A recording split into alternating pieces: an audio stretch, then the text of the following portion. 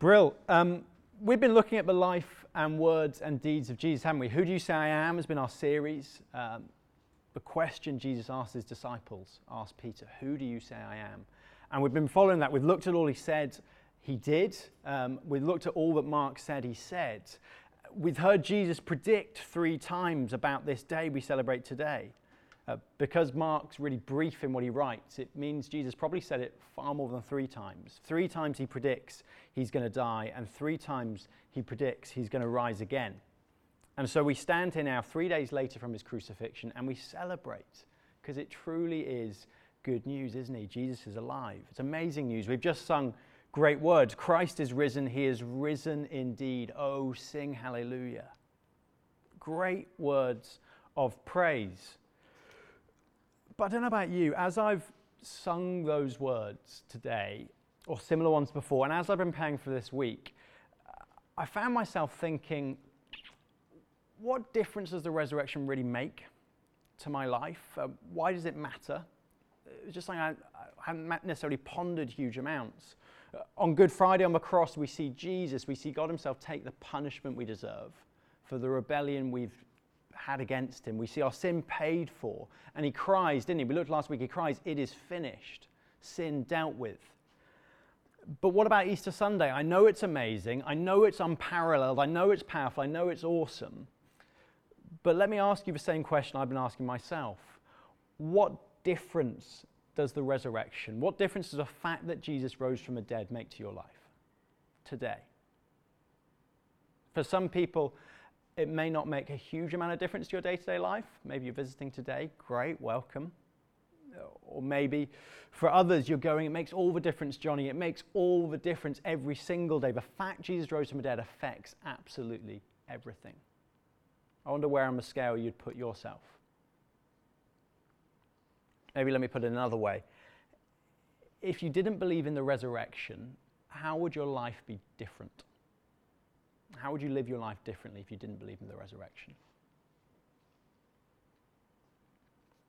You see, if I really believe this, if I really believe that Jesus is who he said he was, that as we've seen Mark lay out, he is God on earth, who came to die in our place and has risen again, if I really believe that, then it'll change everything. It'll impact every area of my life. Think back to Peter. We looked at him last week, didn't we? We love Peter. Peter denied Jesus. The verses Lanks have just read. No Peter. No mention of him at all. He's abandoned Jesus as he's died. Peter hasn't believed him when he said he'd rise again. He's not there. But Peter, who would then see the risen Jesus we see later, and who would risk his whole life then to tell people about him and eventually give up his own life because he knew Jesus was alive. For him, the resurrection made all the difference. Zoom forward to another man called Saul, Jewish man. He used to persecute those in the early church. He killed many of them. We had many of them killed as well. He sees the risen Jesus, and his life completely changes. He becomes Paul, the Paul we know of.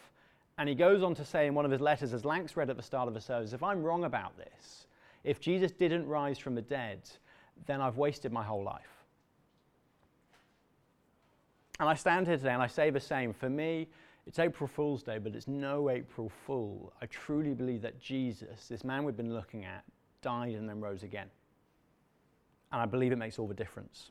So what we're going to do with our passage, we're just going to do just that. We're going to establish he really died. It's helpful as we start.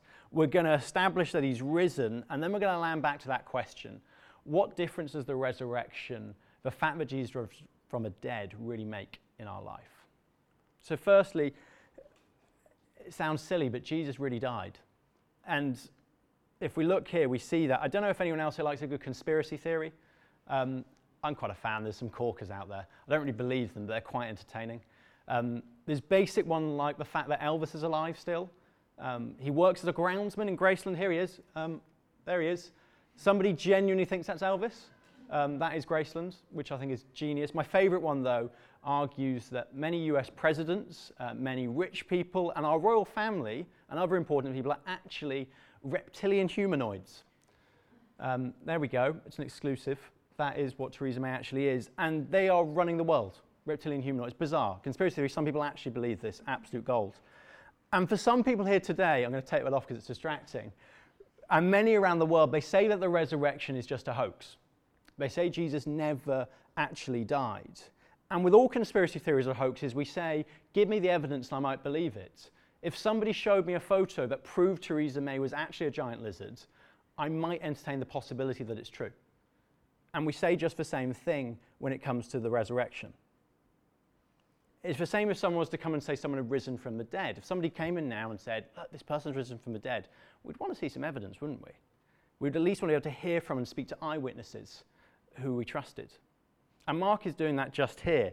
And he wants to leave us in no doubt that Jesus actually died, and then later in our passage that he actually rose again. So in verse 43 of our passage, we saw it, if you look down at Mark 15, we meet Joseph of Arimathea. He's an important man, he's well known, he wants to bury Jesus. They were rushing to get him buried before the end of the Sabbath. So Joseph goes, he speaks to Pilate, the governor of Judea, who had originally allowed Jesus to be crucified. And he goes and he needs to get his permission to bury Jesus. Pilate's very surprised, Jesus is already dead. A number of us were watching the Passion on Friday night. Crucifixion is brutal. And sometimes you genuinely actually died. You didn't die often from bleeding or from your wounds. You died from suffocation as you ran out of energy, as you hung on the cross and eventually you just couldn't stand up anymore and breathe. So he was surprised. It could take days crucifixion. But Jesus had been pretty badly beaten beforehand and he'd already died. So Pilate, he gets the centurion to oversee the crucifixion. And he gets the centurion to see if it was true or not. Is Jesus actually dead yet? The centurion confirms he's dead and he allows Joseph to take the body. We see then Joseph, he takes Jesus' body, he'd bought some linen, he looks after it, he takes the body, wraps it in linen and places it in a tomb cut out of rock. And then he rolls a giant rock across the entrance. We then see some of Jesus' friends, Mary Magdalene and Mary, the mother of Joseph, saw where he was laid. So as we get to the end of this section of the passage, how many people are sure that Jesus actually died? I count at least 5. You've got Joseph, he's sure, or he wouldn't have asked for the body. You've got the centurion, he's sure, because he watched Jesus die, and he's kind of an expert in execution. They did a lot of this. He knew he was dead. Pilate was sure as he asked his centurion, and he handed the body over. And the 2 women were sure as they saw the body laid in the tomb. In some ways, it's a bit of an obsolete passage, isn't it? There's just lots of names of people who saw Jesus was dead. But see what Mark's doing. He's saying he's definitely dead, and he's saying there are actual witnesses you can speak to who will confirm this. He names them with detail. The other Gospels give more evidence that he actually died, but when this book was written, most of the eyewitnesses would have still been alive to go and speak to if you wanted to do a fact check. And Mark is saying Jesus really was dead. He's saying this isn't a legend, this is history. There's a man whose book is well worth reading, his biography, a man called Nabil Qureshi. He was a Muslim man. He came to faith in his 20s. He became convinced around the evidence for Jesus' death and resurrection. A long time thinking about it. He said this from his research, and there's many quotes like this from other people. He said, no matter how you look at it, whether you're an atheist, an agnostic, a Jew, a Buddhist, however you look at it, if you're a historian and you're studying the evidence of Jesus' life, you have to conclude that he died on the cross.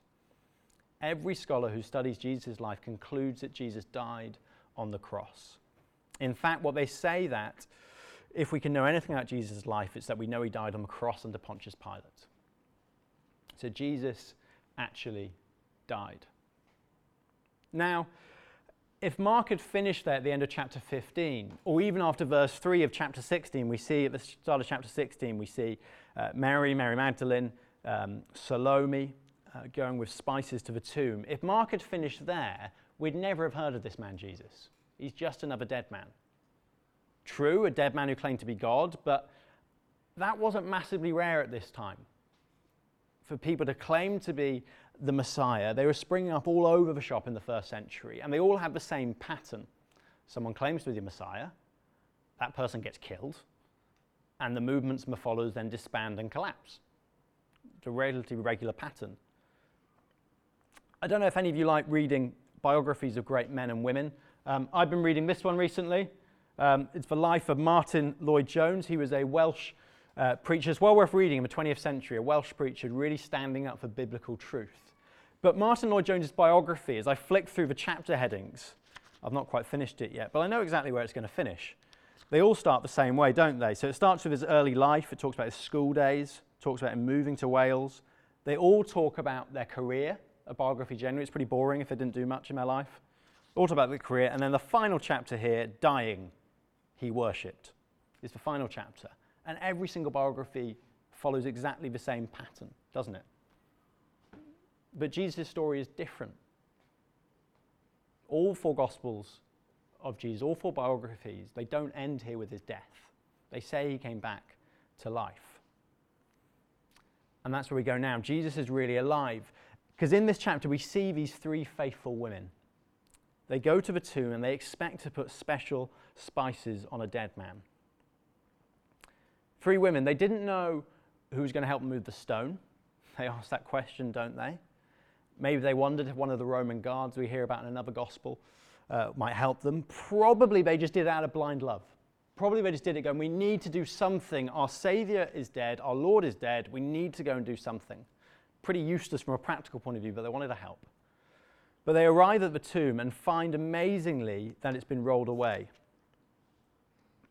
Now get into their shoes.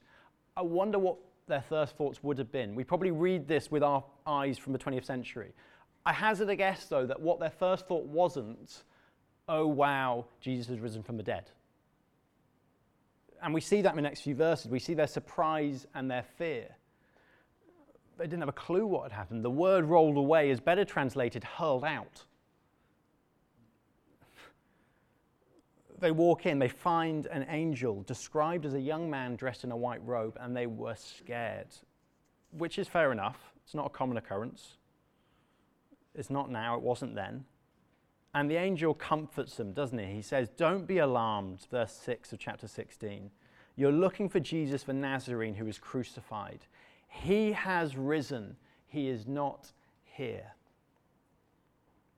What words? He has risen. This is ultimately amazingly supernatural and completely contrary to the laws of nature. It's not anything ever said about a dead person. But God, who made the laws of nature, he's reversed them here.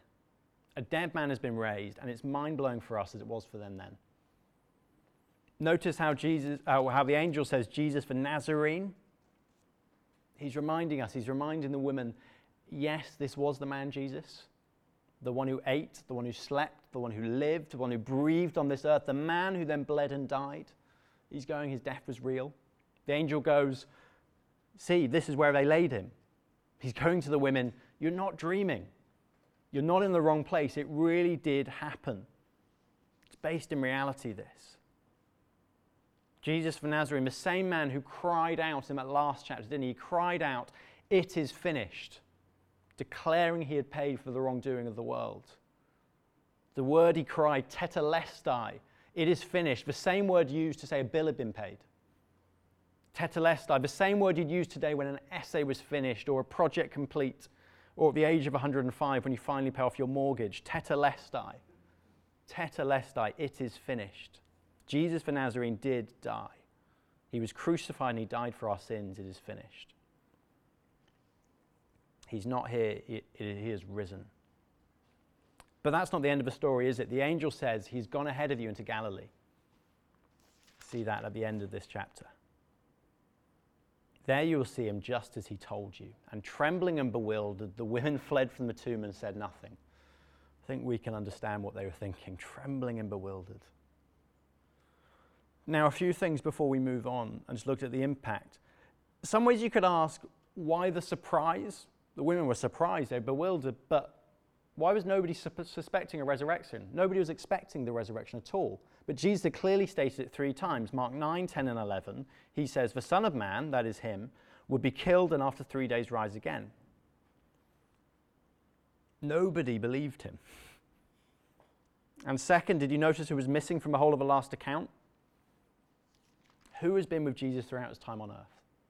Who has followed him everywhere? Who has seen his miracles? Who have heard his teaching? Who have seen him come into Jerusalem? Who have seen him be arrested? Where on earth are the disciples? Where on earth are they? Not a word since Peter's denial of any of them. Mark 15 verse 40, just before our passage, names those who were watching on at the crucifixion. Mary Magdalene, Mary the mother of James the younger, and of Joseph, and Salome. There's no disciples there. If Mark had made this up, he wouldn't have written this like this. Doesn't paint the disciples in a good light. Peter, commonly held to be the main witness who fed his information to Mark, and he doesn't come very well out of this, does he? Also, all the main eyewitnesses here, if they weren't the disciples, who were they? They're all women. Now, in those days, in Jewish law, women had no legal basis to be witnesses. Not a good thing. We live in a different world today, but that was the time at the stage.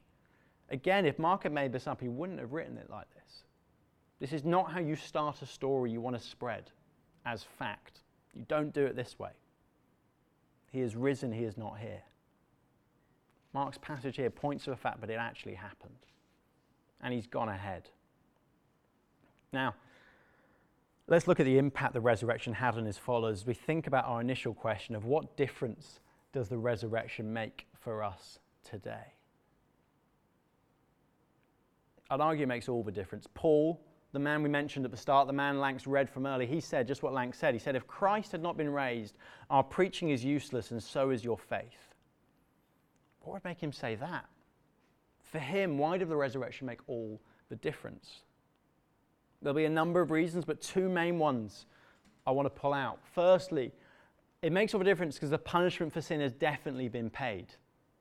Imagine you know someone, or you yourself have been sent to prison for a crime. You've been sentenced with a punishment that fits the crime, 5 years, 10 years, 15 years, however many years. What happens when you finish living out that sentence? You walk free. When Jesus rose from the dead, we see that the punishment for sin, death, has been fully paid. On Easter Sunday, Jesus walks out free. And God is saying, it's paid for. Tetelestai, paid in full. Because of the resurrection, we know God has accepted the Saviour's sacrifice, and we are forgiven. If Jesus is still in the grave, we're still in our sins. But because he lives, we can live forgiven and free. A dead Saviour can forgive no one. We'd never have heard of him. But our Lord did not die a meaningless death. The resurrection proves he has the authority to forgive sin. And now we know we are forgiven. Every sin and all the shame are forever gone because they're buried in the empty tomb. Now that makes all the difference, and we can live a life of freedom, free from worrying about the deserved punishment for our sin, because it has been paid for those who trust in him. When God on that final day judges the world, we will stand before him, and instead of him seeing our sin and our rebellion, God will see Christ standing in our place. And he will see the punishment for our sin has been paid in full. Tetelestai. Praise God for this. It has been paid. That barrier we looked at last week, the curtain torn in two, has been torn in two so that we can have a relationship with God now and forever. Dealt with. What's the second reason the resurrection makes all the difference? His death means no death for us. Let's look at the disciples again. Let's look at the missing men. Did you notice what the angel said as his final words to the ladies in the tomb? He is going ahead of you into Galilee. There you will see him, just as he told you. Mark doesn't himself record these accounts of when Jesus appeared to his disciples, but the other Gospels all do. We're going to flick briefly to John 20. And it's here we encounter a man called Thomas. You can go there if you want. I'll describe the story to you. You mean one of his disciples, Thomas, tells a great story. I think it's a great man to think about this Easter Sunday. It's a great man to think about today. He's a stubborn skeptic. We may be sitting here in this room and you may be going, I just don't believe it. The Gospels talk of 11 occasions where Jesus appeared to people, including 500 people at one time. Again, a way the Gospel writers are going, this happened, speak to the eyewitnesses. And on Easter Day itself, Jesus appeared to the disciples who had gathered in a room in Jerusalem, scared for their lives of the Jewish leaders. But Thomas wasn't there. The rest of them there, Thomas wasn't there. So when the other disciples say to him, we've seen the Lord, Thomas quite naturally goes, not sure you have, guys. And he goes, unless I see the nail marks, unless I see him basically, I'm not going to believe. Unless I see the nail marks in his hands, unless I put my fingers in the side, I will not believe. Which is a pretty sick thing to say. You wouldn't really poke somebody's wounds, would you? He doesn't think it happened. He wants concrete evidence. He wants physical evidence. In many ways, he personifies the scientific spirit of today, doesn't he? It's quite understandable. We want facts. And this makes sense, doesn't it? As we've seen, as we've said all of this series, it's not like people 2,000 years ago were more gullible than we are. There was a reason none of the disciples were at the tomb. Dead men don't rise. A week later, though, Jesus appears to them again, and Thomas is there, we see in John 20. Thomas is there, and he sees Jesus. He puts his fingers there, and he believes and he declares, "My Lord and my God." For me, as I look at the resurrection, I understand Thomas. I don't know if you do. I really do. I understand his doubts. I understand his questions. I've looked at the evidence myself, and personally enjoy the fact when I look at it that no historian worth their salt would ever doubt he was crucified. All will claim his body was ever found. And then I look at where the disciples' reactions comes in, and it really challenges me. I think this really happened. You see, truth is not just to remain academic and theoretical, and from the disciples it didn't. If it actually happens, it provokes a response. Not only then, but also today. 30 years after Jesus appeared to Thomas, Thomas found himself preaching the gospel, teaching about Jesus in India. He was in a place called Madras, called Chennai now. Whilst he was there, he'd been preaching the gospel to the people of India. He was chased up a mountain by a pagan mob, and he was murdered as he proclaimed that Jesus was his Lord and his God. See the transition from Thomas? I don't believe it. I'm willing to die for it. That, I've been there. That is where he was killed. That is St. Thomas Mount in Chennai. And you see there, "My Lord and my God." Doubting Thomas saw the risen Jesus, and for him it changed everything.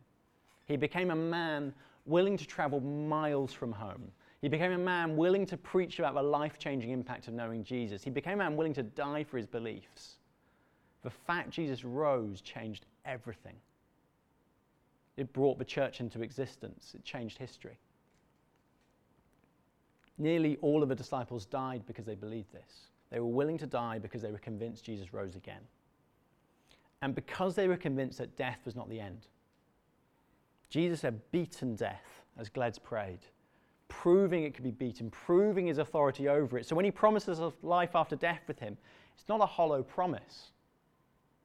He really can promise it. Jesus' resurrection changes everything as it shows there is life beyond the grave.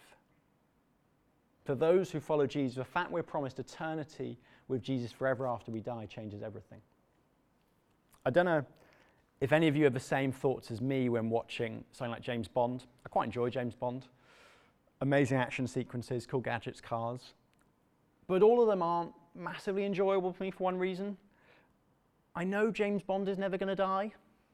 He never will. You've seen it as he hangs perilously over a cliff top with the villain standing above him, clasping on. You go, like, he's going to get out of this every single time. They did even kill him off one film. One of the old ones in like the 70s, they actually kill him off. They throw him over a boat. He's dead. They have his funeral. And yet, you know they haven't really. A, because it's 10 minutes into the film. And B, because it's James Bond. They don't kill him off. And for us, if you put your faith in Jesus, we can have that same reaction. We can take a step back, as I do when I watch James Bond, and relax, because we know how it's going to end. There's so much more we can say about what that life will be like, about heaven, about life with Jesus. Well, there'll be no more pain. There'll be no more suffering, no more death. We'll live with Jesus forever. About a place where we ourselves will have resurrection bodies made perfect by God. We can say more about that. But I think this quote helps us as we close and as we land. To the extent that the future is real to you, it will change everything about how you live in the present. What difference does the resurrection make in your life? Well, as we land, two things. Jesus' resurrection, it gives us perspective and it gives us certainty. perspective that goes, yeah, life can be hard. Think of Thomas. Think of him in India running up that hill. Yes, there are problems in this life and there are worries, but ultimately this life is not the end.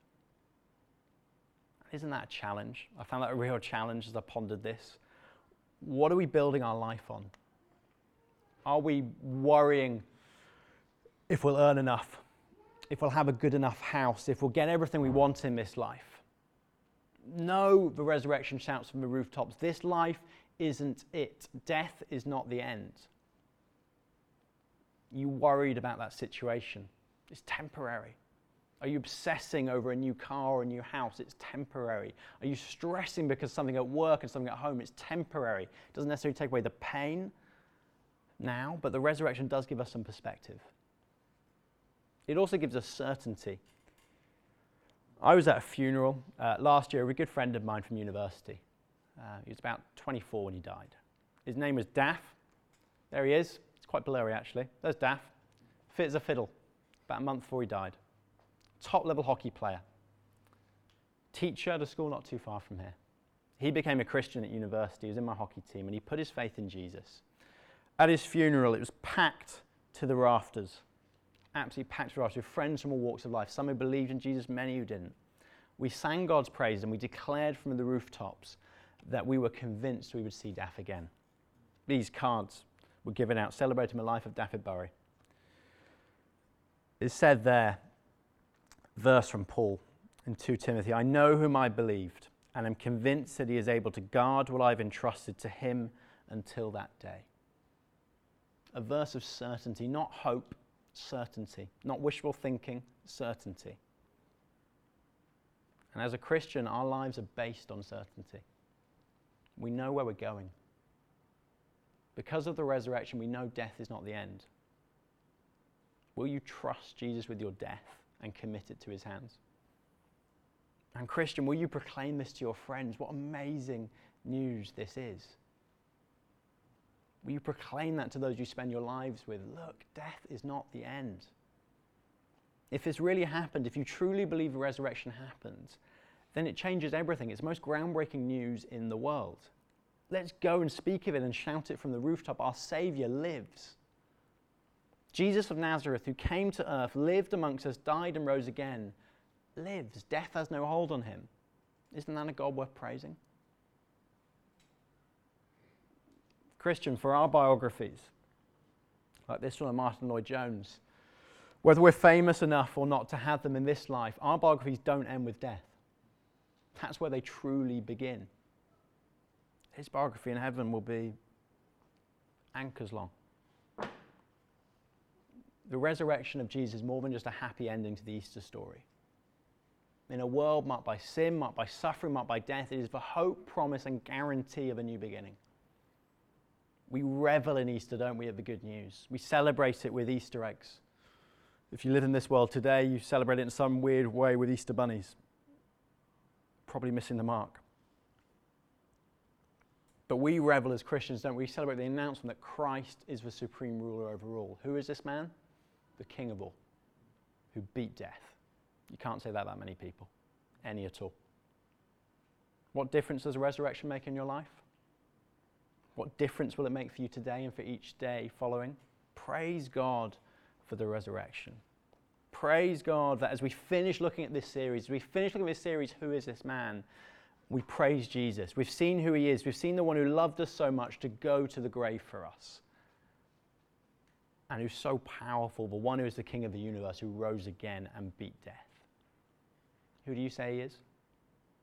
I stand here today and I say, I truly believe he's the risen King Jesus. And it makes all the difference. Put your trust in him today. I plead with you, if you don't already, please do it today.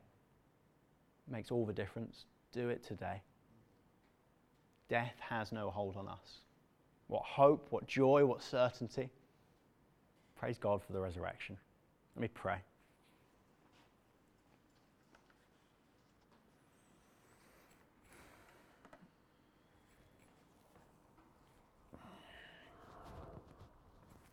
Father, we praise you this morning. Lord, we praise you that this morning is just a remembrance, and it's every single day that this makes a difference in our lives, Lord, that you beat death and you rose again, that you are the King of the universe, that you are mighty, you are almighty, that you reverse the laws of nature, and you have the power to do that, and you did that for us. You did that so that we can have life everlasting, live with you forever, so that we can have certainty that this life is not it. Lord, I pray for us. I pray that this will make all the difference in our lives, Lord, that we will live with a new joy, a new hope, and a new certainty, Lord, that this life, as good as it can be, but as broken as it can be, is not the end. Lord, transform our lives as we've seen you do that in the lives of the disciples, Lord. Lord, we praise you and give you all the glory because you are powerful and worthy of our praise, and you beat death. Father, we praise you and we thank you this Easter morning. Amen.